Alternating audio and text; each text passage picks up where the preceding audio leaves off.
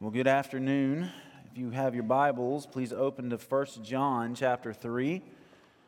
1 John chapter 3, as we go into this brief time of confession, I want to give just a basic exhortation that I'm going to expound on, and it's simply this: beware of hatred.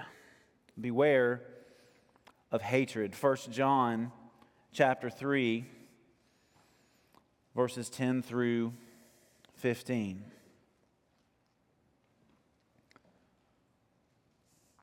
By this it is evident who are the children of God and who are the children of the devil. Whoever does not practice righteousness is not of God, nor is the one who does not love his brother. For this is the message that you have heard from the beginning, that we should love one another. We should not be like Cain, who was of the evil one and murdered his brother. And why did he murder him? Because his own deeds were evil and his brother's righteous. Do not be surprised, brothers, that the world hates you. We know that we have passed out of death into life because we love the brothers. Whoever does not love abides in death. Everyone who hates his brother is a murderer, and you know that no murderer has eternal life abiding in him. That's why I say beware of hatred. Because in God's eyes, hatred is equivalent to murder. Matthew 5, 21 and 22, Jesus says this: "As you have heard that it was said to those of old, you shall not murder, and whoever murders shall be liable to judgment. But I say to you that everyone who hates his brother will be liable to judgment. Whoever insults his brother will be liable to the council, and whoever says, 'You fool,' will be liable to the hell of fire." And we know very clearly that Jesus often pushed us to go beyond mere externals in terms of practically living for God and following His commands. It's not enough to have a squeaky clean outside if the inside is rotten. Some of His harshest condemnations came against the Pharisees, whom He called whitewashed tombs. They were all clean on the outside, but inside, He said, they were full of dead men's bones. And so I think that is why the Apostle John in 1 John 3 is dealing with this issue as strongly as he is, because hatred is equivalent to murder. Ephesians 4, verses 26 and 27, the Apostle Paul says, "Be angry and do not sin. Do not let the sun go down on your anger and give no opportunity to the devil." I think he says this because anger left unchecked can easily and sometimes quickly degenerate into hatred. We must be oh so careful to guard our hearts and our minds against the subtlety of hatred, because Satan will tell us that it's okay to hate, and our own indwelling sin will quickly agree and then give 1,000 justifications as to why hatred is okay. We must beware of hatred because it is relentlessly looking for any way to gain a residence in our hearts. And it needs to be said about hatred as it does about any other sin: hatred is much easier to resist than to remove. Hatred is a vile and corrupting influence. It darkens our hearts, it blinds our eyes. And the really scary thing about it, if what we've already heard isn't scary enough, is how easily hatred can hide itself. As we said, we can look squeaky clean on the outside, and to the outside observer, we may appear to be a loving person even, and seem far away from hatred. But according to our Lord Jesus and John, hatred is equivalent to murder, for hatred is essentially wishing death on someone, even if that wish is never actually carried out. And I think John mentions Cain to show us what happens when we let internal hatred express itself in external actions. Verse 12 again, he says this: "We should not be like Cain, who was of the evil one and murdered his brother. And why did he murder him? Because his own deeds were evil and his brother's righteous." And so let's remember that story from Genesis chapter 4. I will turn there and read this. You don't have to, but just listen as I read.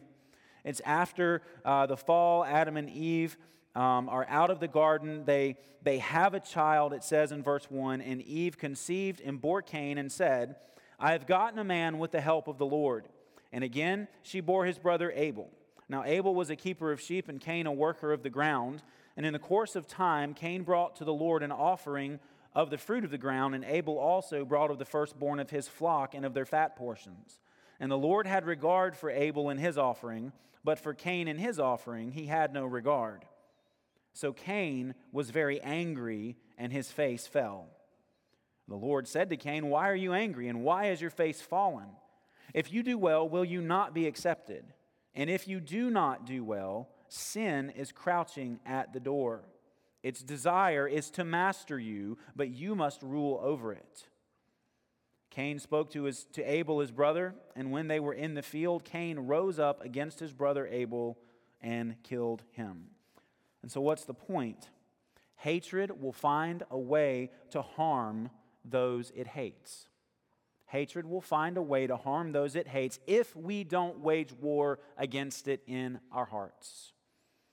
It may be physical harm, harm to someone's resources, harm to someone's reputation, but it will inflict harm in any number of evil ways. But make no mistake, it will seek to harm others if we fail to fight it with everything that we've got. So in conclusion, I want to make a few exhortations and then ask several questions and we'll pray. First exhortation, be on very diligent guard against hatred, for it is an insidious foe who only seeks to corrupt and destroy. Plan ahead in your heart and mind, settle it ahead of time to wage war against hatred so that it gains no ground in you. The single greatest weapon against hatred that we have is the cross of Christ. When Jesus died, if we're believers, when Jesus died, we died with him. And if we died with Jesus, then the penalty for our hatred has been paid in full. But there's more. My hope and your hope, our hope for overcoming hatred is the cross, because there Jesus purchased not only our pardon for hatred, but the power of the Holy Spirit to resist hatred, to wage war against it, and even, as Paul says in Romans 8, to put it to death. And so we must look to Christ. We must cling to Christ and to his cross, that we would slay any hatred that may be lurking within. And so here's some questions and then we'll pray. Have you been giving safe harbor to anger such that hatred has a place to grow and fester? Second question, have you already let it in? Have you nurtured it and fed it? Have you taken such care of hatred that it has now even changed you and taken you over? Again, look to the cross if your answer to that is in any way yes, and find pardon for forgiveness and power to overcome it. So let's pray. Take a few moments and I'll pray.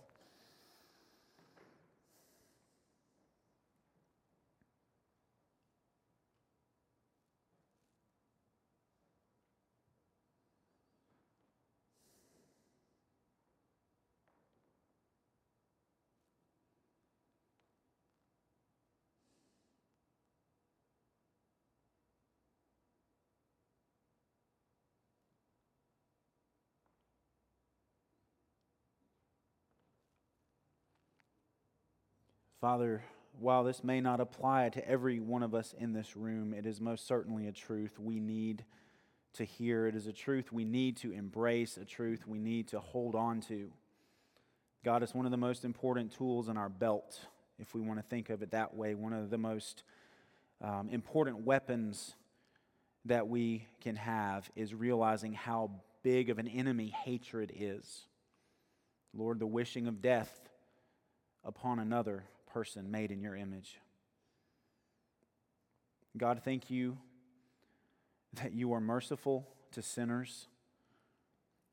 Thank you, God, that you provided a way for hatred to be forgiven in the cross. Thank you that you have provided a way for hatred to be overcome through the cross and the power of the Holy Spirit.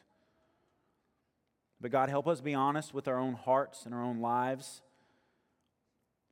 Lord, if there be hatred in any of us here today, help us to confess it for the evil and sin that it is.